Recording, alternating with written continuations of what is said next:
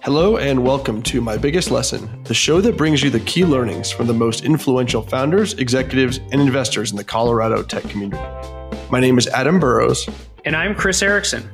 Together, we are the co-founders of Range Ventures, An early-stage venture firm based in Denver. You can find out more about what we're up to at range.vc. Our guest today is Katrina Benjamin. Katrina is the Chief Product Officer at Apartment List, a Series D company co-founded by everybody's favorite Colorado VC, my partner Chris Erickson.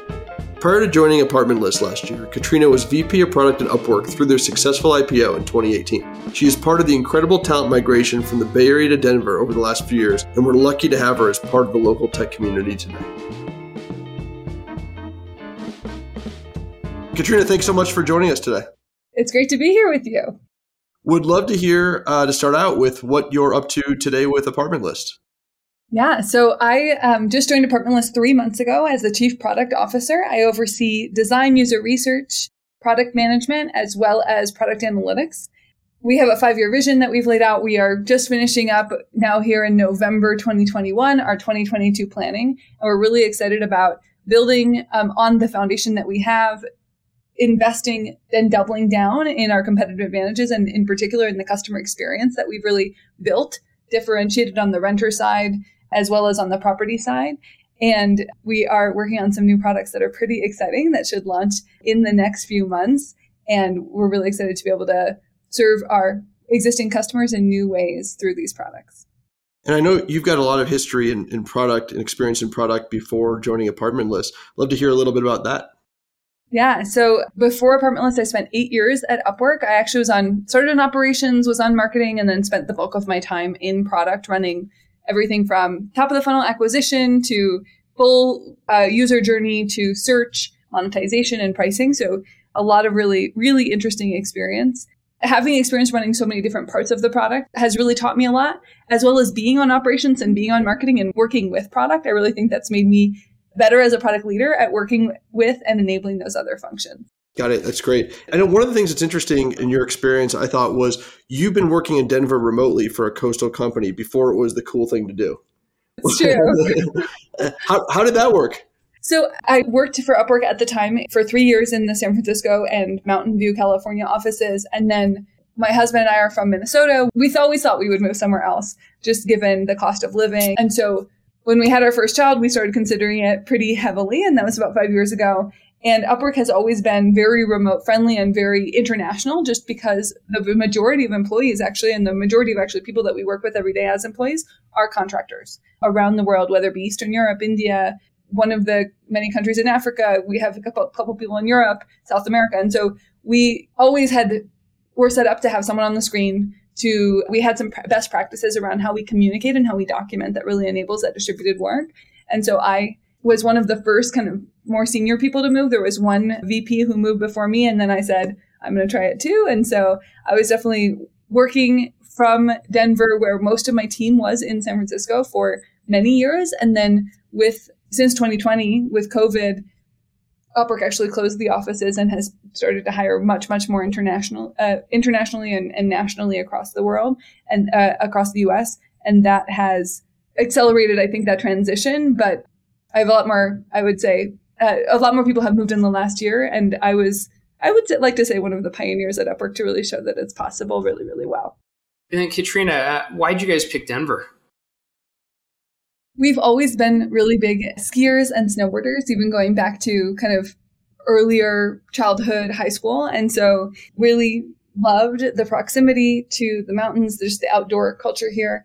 And I mean, frankly, the time zone difference of 1 hour from the Bay Area was really convenient, as well as a 2-hour flight to the Bay Area. So we put all of those things together. It really kind of checked all the boxes compared to any other place we lived. Got it. And what's your favorite mountain here? Probably Keystone. That's where I've spent the most time. And I like the setup, and I like, the runs that I can take my kids on and things like that. As someone who's been here in Denver for 5 years, would love to understand what you've seen sort of changing in the tech scene here, from when you got here to where it is today. The last year and a half since COVID in March 2020 has been the biggest shift. I'm sure you've seen that as well. I have a number of friends who work at companies and who commute into companies in the Denver area or in the Boulder kind of metro area. And that was prevalent. And I would say most of my friends in tech were going into the offices either for the big tech companies that have established offices here or for some of those smaller startups. And now I would say more often, or at least 50-50, I'm meeting people who are working remotely from Denver for other places. And so that acceleration of just hiring around the country, that more and more companies have adopted that, I think that's the biggest shift. And I think it ultimately makes us a lot more competitive as a market. We have a lot more talent locally who we can tap in for those positions where we want to be in office primarily. And we have a lot more just tech minds in the area because of the mobility that has accelerated in the last year. We totally agree. We've seen it. We've seen it nearly daily, right? Of somebody moving out here from the Bay Area, and it's just continuing. Totally agree with your assessment. Katrina, what's another company aside from Apartment List in Colorado that you're pretty excited about? The one that I really like, so at Upwork, our mission was really to enable small businesses. And so I really, for 8 years, spent a lot of time thinking about and working on that persona and how we serve them really well. And Xero, the cloud software company that does accounting software for small businesses, I really, really like. I have a lot of friends at Intuit and at some of those competitors. And I really like the innovation and the kind of pushing the envelope that Xero is doing. And I love to see their headquarter in Denver. Xero is an interesting story. I totally agree because they're a New Zealand-based company, and then they opened their U.S. headquarters in Denver a few years ago. And we've actually seen a few companies from New Zealand and Australia follow suit in the last few years. So aside from all the coastal companies coming here, you're actually getting some international injection of talent as well. Well, and Adam, I think you consider New Zealand, any company from there, coastal as well, because it's just all coast, right? So, pretty much. So all the coastal city companies are coming here. So Katrina, I'd love to hear the biggest lesson you've learned in your career journey, and then a few anecdotes of how you learned it and how you apply that today. So my biggest lesson is that you have to learn every day. I think the companies that learn are the companies that win, and the teams that learn are the teams that win. And so that goes everything from how you develop your hypotheses, what kind of quantitative data are you using, what kind of customer conversations are fueling the decisions that you're making. But it also is how you learn when you set a strategy forward and you're going towards that and you have setbacks along the way or you have things that don't work out as you want. The thing that differentiates successful teams and unsuccessful teams when they are focused on an outcome and a goal that they're working towards is how well they learn along the way. And then Katrina, do you have a few examples of either when maybe you didn't learn fast enough or when getting ahead of something, a career led to a really big impact or a different outcome? I mean, I think one of the big lessons is around learning cross-functionally. I think ultimately we all do better when we work together. And so I've definitely been in a situation as a PM where I am trying to learn from customers, trying to talk to customers, and not tapping into my sales team, my customer service team, who's learning from customers every day. And so that, I think, is a mistake that I've seen a lot of people make, and I've made myself, is just not struggling to create new learnings where maybe there are learnings already at your fingertips that you could have accessed. And so I think that's a big lesson. I also think it's the practice of weekly learning is something that I'm trying to implement. So talking to customers every week, looking at new data every week, evolving and sort of testing your hypothesis every week and saying, does this make sense? And so I think some practices around that. One of the things that we did at Upwork that I really liked is we had one conversation with the freelancer every single week. And it was just all of the product leadership went. It was an hour long. We switched off who interviewed. And it was just everyone from a very new customer to a very established customer, all different types of fields, all different types of geographies. And that was just a really helpful practice to make sure that we're building learning into our day. And so I think leveraging what you already have, building it into your day, I think is really important. And then I also think being creative. I think the third thing is being creative about how you learn. So I definitely have had A/B tests. I'm a big A/B testing advocate. And I have people who I really respect, a lot of mentors who are telling me test everything. And I'm like, it's not about testing. It's actually about learning. And so it's learn about everything, but it's not necessarily test everything. So I had, I think I had a test that we ran while I was at Upwork where we were changing the job search experience, changing the filters on the job search. And job search is one of the biggest surface areas, one of the most visited surface areas with the highest number of daily active users. And we launched an A/B test, and within one day, so 24 hours, we had 100 comments in the community of, hey, this is good, this is bad, this works, this doesn't work, hey, you missed this, you forgot this. And we felt like my team was like, well, we launched this test, we said it's going to run for 8 weeks, we have to let it run. And I'm like, no, like we have everything we need to know right now. We're going to have such a bigger impact if we can just turn it off. Let's take one sprint. Let's fix these things that we heard. And then let's move forward from there and test something that we know is even better than what we thought. And so I really encourage my teams to test, not just user testing before, although I really value that, but test on production with someone or a couple people before you go out and fix what you see as you go, because that's ultimately going to accelerate you. And so I think there's kind of the traditional, either like you just do user testing or maybe you just do A/B testing. And there's these kind of ways. And I really encourage my team to be creative, figure out what you need to know, who can teach you this. Do you want your internal agents, for example, to go through the experience and give you feedback? Like, what are all of the different tools that we have at our disposal to learn? And I think if we leverage those, I see just dramatic acceleration in our ability to impact the business and impact our customers. Yeah, I think, Katrina, your point, especially around, leverage all the resources, right? And especially internal ones. I've seen multiple cases where someone finally goes and talks to customers like, oh, did you know we're not doing X, Y, and Z? And then someone internally is like, no shit, I've been saying this for 3 months. Why didn't someone come talk to me, right? And if you go internally, right, I think to your point, you often can get the answer quicker. And I think you build credibility with internal teams as well, that they're going to be listened to. And I think to your point, that's a really important part of learning culture. One thing I wanted to touch on that you mentioned twice about learning quickly, right? And you gave the specific example of, well, we've committed to run this test in our test plan for 8 weeks, right? And here's the data to collect. But hey, I think we have enough. Let's move on, iterate. How do you position those changes and adapting so the teams understand how and why you're doing them versus it being perceived as thrash and sort of, changes without a plan happening? How do you communicate that? Yeah, so I think the number one key is to focus on outcomes and not output. So output would be, let's launch 2 tests this quarter around job search filters. But if our outcome is we want to make it easier for customers to find, for job searchers to find the job that they're looking for, we want to increase click-through rate. Let's say from a search, from maybe 5 jobs every time you do a job search, so for independent search session, to 7 or to 8.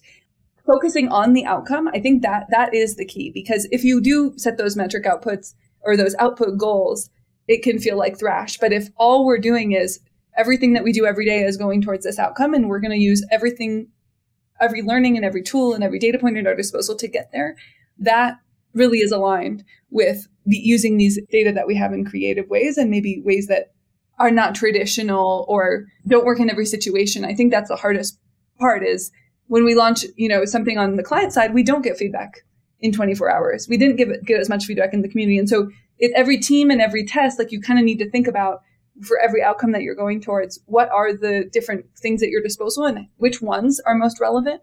And so I think planning that out in advance, talking through the outcomes that you're looking for, always pointing back to, this is what we committed to do. And look, we see a way to get there faster. I think that's been the thing that's been most effective at helping the teams understand when I make a recommendation maybe that isn't expected, and also start to build that muscle for themselves.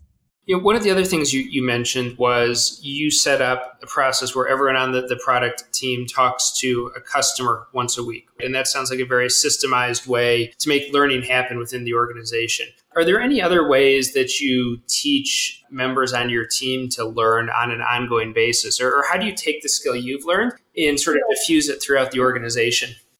Data and customers are the 2 places where we have some processes around it. So I also established a monthly testing readout. So everyone in the organization, from marketing, the performance marketing team is doing copy tests at the top of the funnel, to very, very deep funnel, like payments tests. We would actually just have 2-minute readout on every test that was run. And so the idea is to find connections, to spark people's ideas. Hey, something that worked over there, maybe it'll work for me. And so I think that was a place that we were sharing kind of quantitative learnings. We also have kind of a weekly metrics meeting where we talk through some of those things. So testing is a big place where you develop a body of knowledge and you learn. Customers are another one. And so we kind of grew both of those. But I think it's also an attitude. Like, I tell people, you learn from every conversation. Every time you interview someone, you should learn something. Every time you're going through a planning process, or you have a new boss, or you have a new peer, like you should be learning every day or every week, I would say, from the people around you. And so just that attitude of saying, I can learn from this. This is my 10th interview for this position, and it's hard to, find the right person, but like, I'm going to learn something from this interview. Or sometimes I personally had, probably one manager a year on the last 8 years. And so the attitude of, I'm going to learn from this person. I'm really excited that I'll get to do it in a more close fashion now that I have changed, my org structure. I think that attitude permeating most of what you do is probably the biggest differentiator. Is there a way in the interview process for hiring you actually test for or look for that natural mindset in people you're looking to add to your team? I do. I mean, especially I think everyone within the R&D org constantly needs to be learning, from engineers to designers to analysts to PMs. And so I do tend to ask, what is the most successful test you've ever run? And it's interesting to see how they iterate. Typically, the best answers are, I thought I had this hypothesis, I tried this, it didn't work, and I learned a few things here and there from customers and from the data, and then I iterated. And then I also tend to ask, what is a new area that you worked on that you had to learn? How did you learn that new area? So for example, a PM who maybe was working on search and then had to work on SEO, which is a completely kind of different discipline. How did you go for that? And so I look for, everyone is different, right? Some people like to take classes, some people read books, some people learn on the job and talk to experts. But I really look for them having a story around how they were intentional about learning rather than waiting and having it take longer to learn what they need to learn, how they accelerated their learning by using the resources they had at their disposal. So those are questions that work well for me. Yeah, it's interesting, Katrina. I mean, I love that and think that a learning mindset is so important. It's something Chris and I definitely look for in founders when we're backing companies as well. And, one of the things I think is interesting, though, that holds people back, particularly within a company for asking for help, or even founders asking for help, there's a little bit of a feeling of like, I've got to display confidence. I've got to show that I've got it, right? If I ask for help, if I say, hey, I don't know the answer to this, it might be viewed as weakness. Is that something you've encountered, and how do you coach your employees on that? Absolutely. I think it's a human tendency to feel like asking for help might say something negative about me. And so I encourage escalation. I encourage asking for help. One of the things that I have on kind of our standing one-on-one agenda is, what are you stuck on? And so those are typically, that question is probably the biggest catalyst, I would say, for bringing that request or that need forward when you might not have otherwise. If I say, what are you stuck on? That tends to be a trigger for my team that's something we need to talk about. The other one is, what if you had three meetings about and not come to a decision on, or not come to a resolution on? And so those are just some markers and some cultural tenets that we try to use to make sure that we are asking for help when we need it and servicing what's not going as well as we'd like. Is there anything that you do as a product leader regularly to make sure you're always learning and improving your skills? I mean, whether it be podcasts, books, like any habits that you've incorporated? Yeah, I read a lot. I am a couple books a month, probably. What I do is listen to them when I'm doing the dishes or walking to the park or something like that. And so I tend to read books. Often the books at the back will say, here are the books that I recommend. And so I'll look for that. I also am paying attention to what other people are recommending in terms of my team, my peers, just people that I follow. So books, I think, are a really big driver for me. I think it's important to not just have one thing, that you actually learn from many things. And so I do think every interview that I do, I interview a lot of people. I want to learn one thing from everyone I interview. I want to learn one thing from every kind of big project that I work on. I want to learn one thing from a customer every week. I want to learn one thing from books every month. Those are kind of constantly searching for that learning and combining them across those areas, I think is really important. But I actually think that books are probably underrated, and one of the things that I do that many people don't, where I actually get a lot of insights. I really like to read books like Working Backwards, which is about Amazon and how they actually do their product development, or No Rules Rules, which is about Netflix, which is where they're actually talking about, here's how we run our processes, here's how we develop new shows. And so that kind of tactical book about what it looks like to run a company and to be in a company and to work on strategy and to, be successful and drive success for a business, I think those are probably my favorite and where I learn the most from. I love how you talk about, Katrina, using did you learn something as the objective as you go through life and have all these different interactions with people? It's actually something a piece of advice I got a long time ago when I was doing a job search in 2009. Somebody told me, you're going to do a lot of networking. You're going to think that each networking meeting, your goal is to try to get a job. Your goal is not to try to get a job. Your goal is to learn something, right? Yeah. And if you learn something, it's a success. A byproduct of all that learning will be, you'll probably get a job. And it worked out. Yeah. And so I think that's a great approach. And I try to take that as well into, all the interactions I have throughout work and personal life. I think it also resonates too with going back to one of our last podcast guests, Allison Lowry, who mentioned that her most valuable lesson was sort of playing outside of her skill set in her career and sort of taking on additional things for the learning that comes with it. And so I think both of those things really, really resonate with how to continue just being better at everything you're doing. Yeah, absolutely. Well, Katrina, thanks so much for joining us. How can our listeners follow you and see what you're up to? I'd love to connect on LinkedIn. You can find me at Katrina Benjamin. And I always love to connect with people in tech, especially people in Colorado. I love to connect with people who are working on interesting businesses and just be helpful in any way that I can. So I'd love to meet some folks who I might be able to help or who we might be able to partner together in the future. Thanks so much.